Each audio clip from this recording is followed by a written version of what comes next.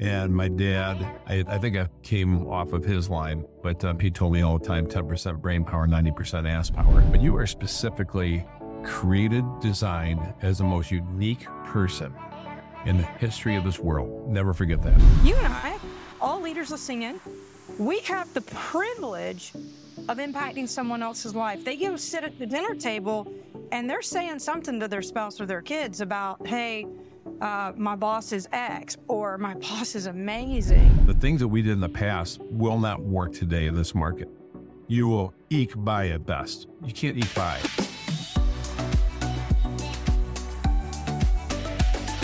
You're considered a very accomplished human being. You're an executive leader. When you think of your leadership journey, what have you learned about leadership? I think that one of the biggest things is showing up. I was with a recruit yesterday. She owns her own company. She said, I said, what's your biggest challenge? And she said, that my loan officers don't have the get after it like I do. And I said, it's too bad you can't clone your DNA. I look at that with my dad. I was the one, I'm the oldest of 5 kids. They're all smart. I'm the dumb guy. My sister graduated, number 1 out in Notre Dame's MBA class. All my other brothers are doctors. And I was the one kind of pushing rope. And my dad, I think I came off of his line, but he told me all the time, 10% brain power, 90% ass power. I tell people all the time, I will not be outworked. And I have my priorities straight. I look at the Vince Lombardi mentality. It's God first, family second, Green Bay Packers third. And in my business life, that's my Packers. And so it's God first, family second, and this third. I remember when I came to this company, I work at a law firm as well, but when I came to this company, I said, no one will outwork me, but I won't divorce my wife and kids to get success, because that's the wrong success. I am not moving in those core pillars of my life. It's interesting. You just mentioned your parents, 5 kids, all doctors, and you're an attorney. They should feel quite proud. Of course, you're an executive leader as well and an author. I heard you say that they were more accomplished than you. I don't know them. I don't even need them. They're smart. I won't say more accomplished, but they're smart. If you look back, what's the greatest mistake you made as a leader early on, that if anybody's listening in, that you would say, don't do X? I did it because, man, I really want to bring as much power and passion and value to others that are listening in, because most of us got the leadership role and we got no instructions of how to do it, and we had to figure it out along the way. What was some of your gravest mistakes you think you've learned from? I think authenticity can mesh with leadership. I like in my work family, I built my work family over the years to mirror my personal family. And in all my years, it's taken me decades to realize, I get very demanding with my kids. My wife and I will have disagreements, and yet she's committed to me till death do us part. And my kids, if I get irritated with them, they know I love them. I think if I bring that to my work, it took me a long time to realize I'm not just serving. Yeah, you serve, but if you really want to be great, you have to serve as you would serve your family, and that's by demanding. I mean, I tell my language. My language is. I think I'm very articulate, but when it comes to my authenticity, sometimes it is just let it fly, and I will get in people's face here. But they know that I'm not like doing it out of mood. I never let my mood ever run the way I interact with people. Now, I will get ticked off or pissed off at people because I see them as my father saw me, not trying. I'm not applying myself, 10% brain power, 90% ass power. When I hear people in this market talking about woe is me, woe is the market. Okay, what are you going to do about it? I can't, just like that recruit yesterday. She can't go ahead and take her DNA. And my dad told me one thing a long time ago. He said it takes a long time for men, for boys in particular, to flip their switch. Once they flip their switch, it's pretty easy. The girls always flip their switch a lot easier. Yet I do have sales executives here that are female and male that are afraid of, being authentic and going out and putting themselves out there. The one thing I think about is, you are specifically created, designed as the most unique person in the history of this world. Never forget that. And I think for me to realize that ain't cocky. In fact, it's the opposite. If I don't realize that I was made unlike anybody else, I am awesome. There's no one better than me right here.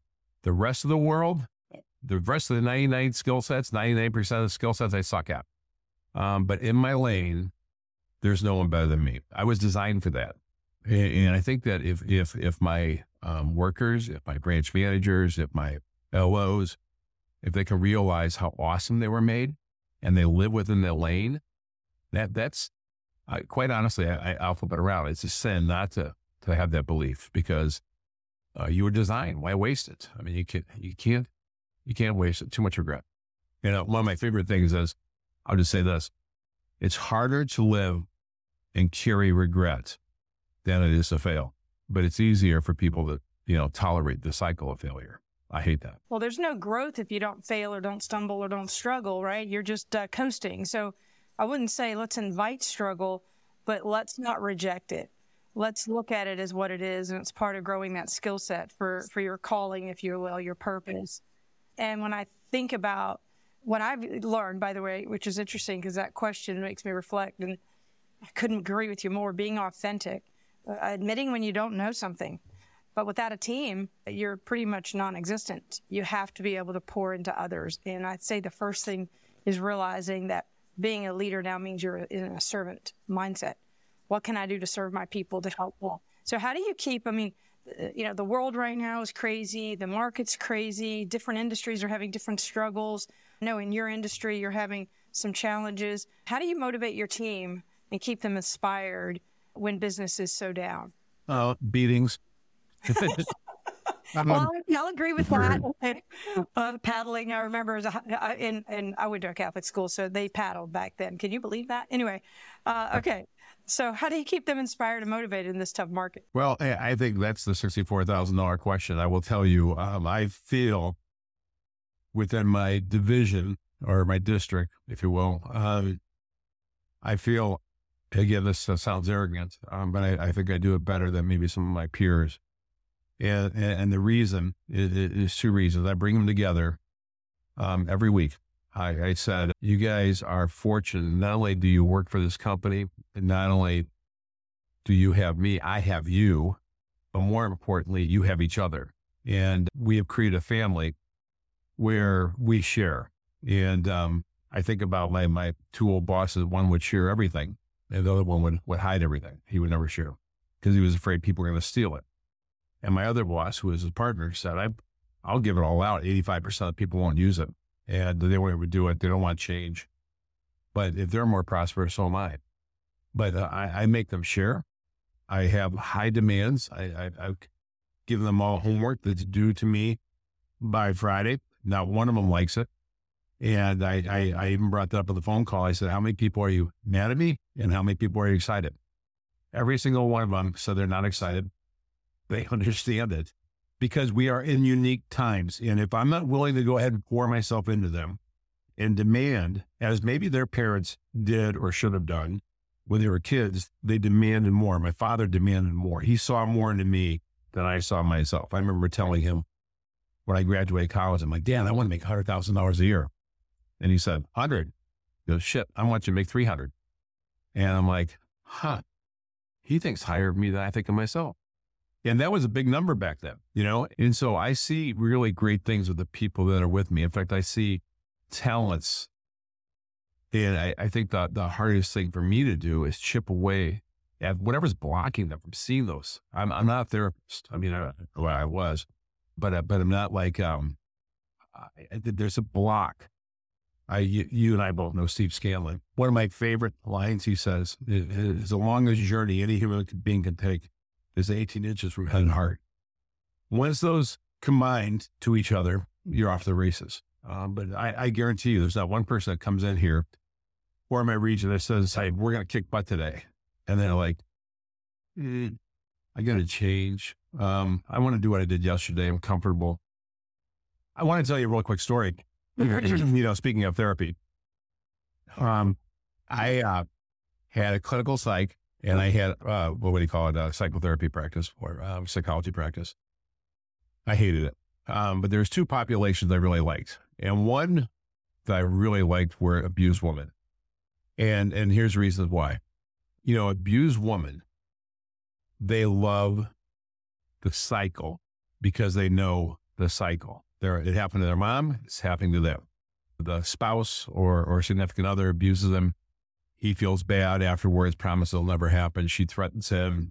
She might even leave. He wines and dines her. And, next thing you know, everything's great. Next thing you know, he's drinking again. She drops the dishes, whatever it might be, and the beatings come again. One out of every 19 or 20 women would leave and start putting a boundary around her and saying, I'm not going to go back at least a week and then maybe 2 weeks. And what happened was this little micro seed started to sprout. Now, whether they went back or not wasn't really what my goal was with them. What I wanted them to do is be able to see this, what God put inside them, the DNA. Same thing at work here. I mean, that's an extreme example. At work, we're just talking about success. The things that we did in the past will not work today in this market. You will eke by at best. You can't eke by.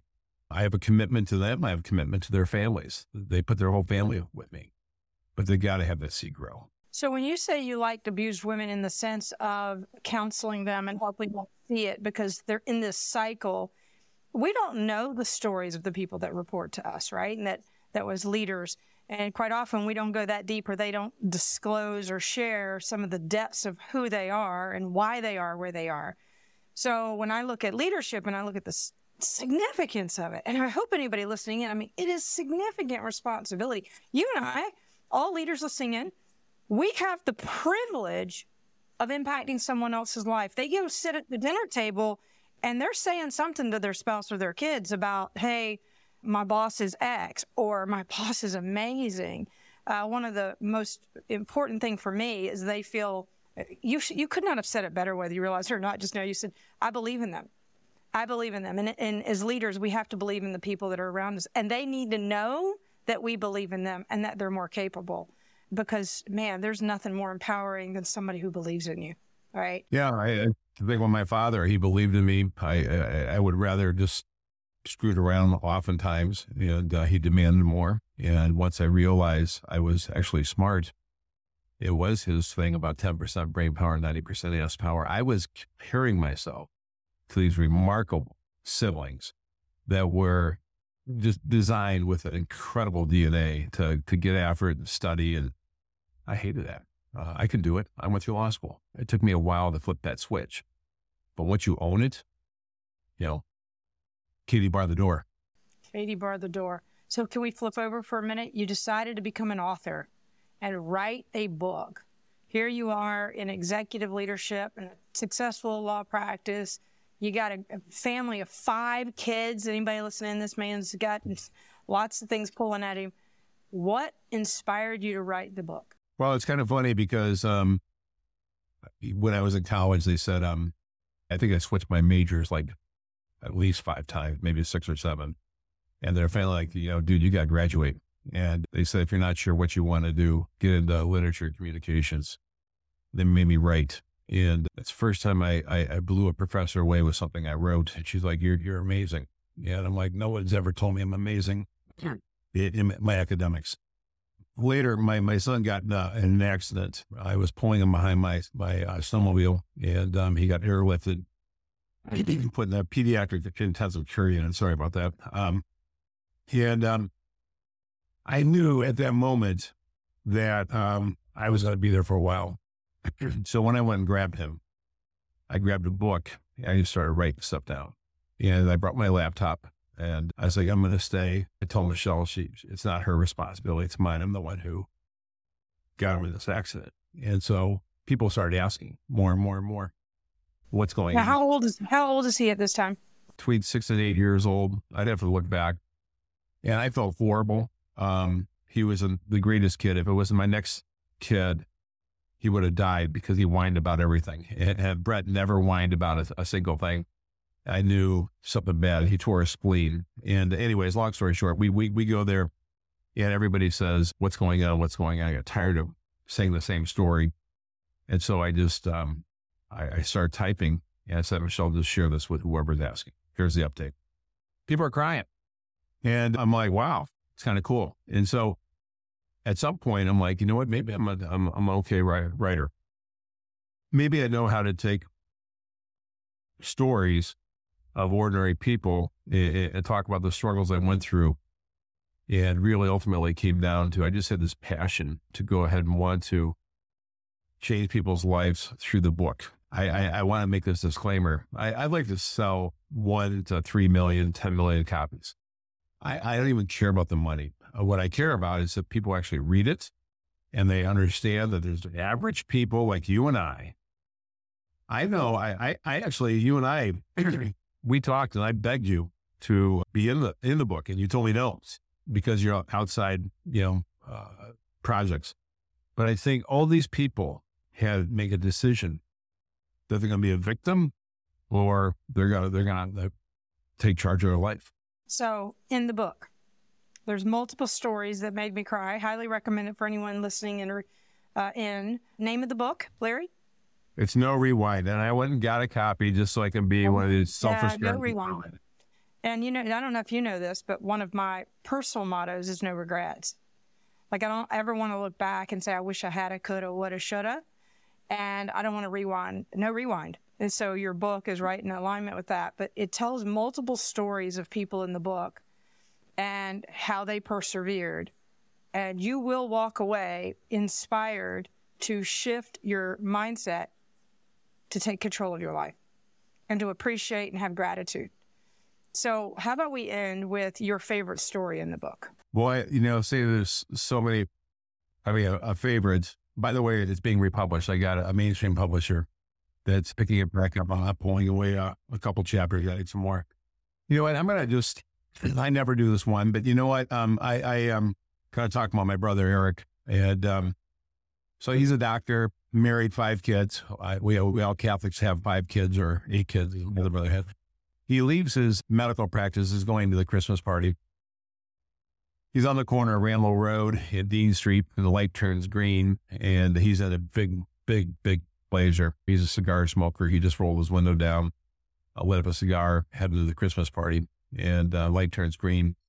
He goes forward, and there's an 18-year-old dropped his compact disc back when we had compact discs, and his pickup truck reached down to grab it and blew the intersection at 55 miles an hour, T-boned him. They got a flight for life. They got a helicopter and medevaced him, and they sent him down to Loyola Hospital. They said that my dad said, my dad's an anesthesiologist. He looked at it and he's like, it doesn't look good. He might die.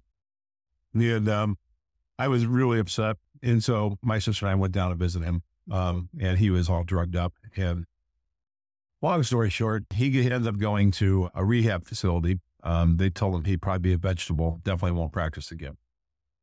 Eric's got tenacity. He was the one, he had a learning disability, and yet he knew day one he's going to be a doctor, and somehow I became a doctor and a surgeon at that. And so he spends 9 months in RIC, Rehab Institute of Chicago. Afterwards, and his wife commuted probably about an hour every day and would beg the nurses not to kick him out with visitation. And she would sleep on the floor or in a chair next to him. And here they are, have 5 kids. I just remember my dad saying, it's not supposed to be this way. It's supposed to be us before the kid who dies. Eric tells me, this is the one time I felt really bad. Probably about a week or 2 in, he says, you know what, Larry? He goes, I'm going to give it a year. If it works, it works. If not, I'm going to go ahead. I know how to make it look like an accident. I'm checking out. I'm out of this world. And I just remember looking at it like, no, dude, no. And I'm like, no. And, but he, you know what, looking back on it, he was, so drugged up and he's not thinking right. I bring it up to him today. He doesn't, I never said that. And, he didn't. Anyways, long story short, they tell him he has to go ahead and work out 1 hour a day, after the whole RAC is done. And they tell me he can't smoke cigars. And so he's like, I don't give a shit. He goes, that's his words. I don't give a shit. And so he goes and he works out 4 hours a day, and he has a cigar. He goes, I'm having my cigar. 4 hours? 4 hours a day. He works out 2 hours in the morning, works out 2 hours in the afternoon. He's back. He's walking. They said he'd be a paraplegic. He has, I always say affectionately, his old lady walker, and his wife takes him out, or his kids take him out. He said one of the best things that happened to him, he spent so much time building his medical practice. He probably wasn't a great husband and a great father. He says he knows more about what's going on with his girls and his son than even his wife does. He's back in medical practice. Just 2 years ago, won the Doctor of the Year award. He is not a surgeon anymore. He's, meeting with patients, inspiring them. I tell him he's one of 2 people I know in my entire life that can go ahead and talk to the wall for 3 hours, or 5 minutes, and when he leaves, the wall feels pretty damn good about itself. He's got a way to lift people up. He's awesome. Just recently, every Sunday, I drive out to his house and we have a cigar together. We weren't close for a long time because he was so involved with his world. I was with mine, but now that our kids are older, we really reconnected in a deep way. So he's an amazing man. What a beautiful story. And if you read the book, he's going to make you cry throughout the entire thing. I don't know if you guys are emotional and listening in, but I will tell you, you'll walk away inspired to shift yourselves and know that anything is possible and that you're in your own way. Larry, your dad should be incredibly proud of you and your siblings, without a doubt. I'm guessing he's the inspiration for your life? Well, the most unsung hero is my mom. My dad had a smart-ass comment many, many years ago. He said, your mom's going to get you to heaven, and I'm going to make you a success. Mom poured into us spiritually, and I could tell you without that spiritual component. I mean, she is the rock that keeps the family together. Dad is a grinder. So between her spiritual faith, the way that she is not just has a high spiritual faith, the way she pours into other people, it's amazing. Dad's not one to pour into people. He is a man of very few words, one of my greatest friends, and I worked with him 2 years before I went to law school, but to have him at 85 be a great mind and health, comes over probably once every 2 weeks, we cook out, and he has a tequila with me. So he is, I rue the day that they're not with me. Well, Larry, you know how much I love you and care for you and your family. I love you. You're like your family. I was going to say the same thing. You are family to my wife, Michelle, and I, and all of our kids. We love you. We love Rob. And you've been a blessing to me. I met you many, many years ago through one of our corporate events here. And I don't know if you ever remember this, but you made fun of me because you said about how you have to have a really nice professional LinkedIn profile picture. And I had that. Do you remember this? No, I don't remember this. You brought it up. You're like, who wants to do that? I'm like, you can look at mine. I got a picture of me trying to lick my wife's ear. Right. And that was in there. And putting it up in front of the whole group. And then later on, we're hanging out, building champions. I'm drinking and picking on you. And next thing you know, we're really lifelong friends, I hope. Yeah, my husband always says, or my mama says, if they're picking on you, that means they like you. So I like you a lot, Larry. So yeah. With that, I hope everybody listening in, you don't know Larry personally, but there's so many nuggets. Something else you said, and I'll end with this because I don't want this to pass. You made a comment when I said, how do you motivate and inspire your team in a difficult market? You said weekly. Do you know how many people say they meet with their sales teams once a month, once every 2 months? They, that, hey, they're independent contractors or they're 1099 or they're straight commission.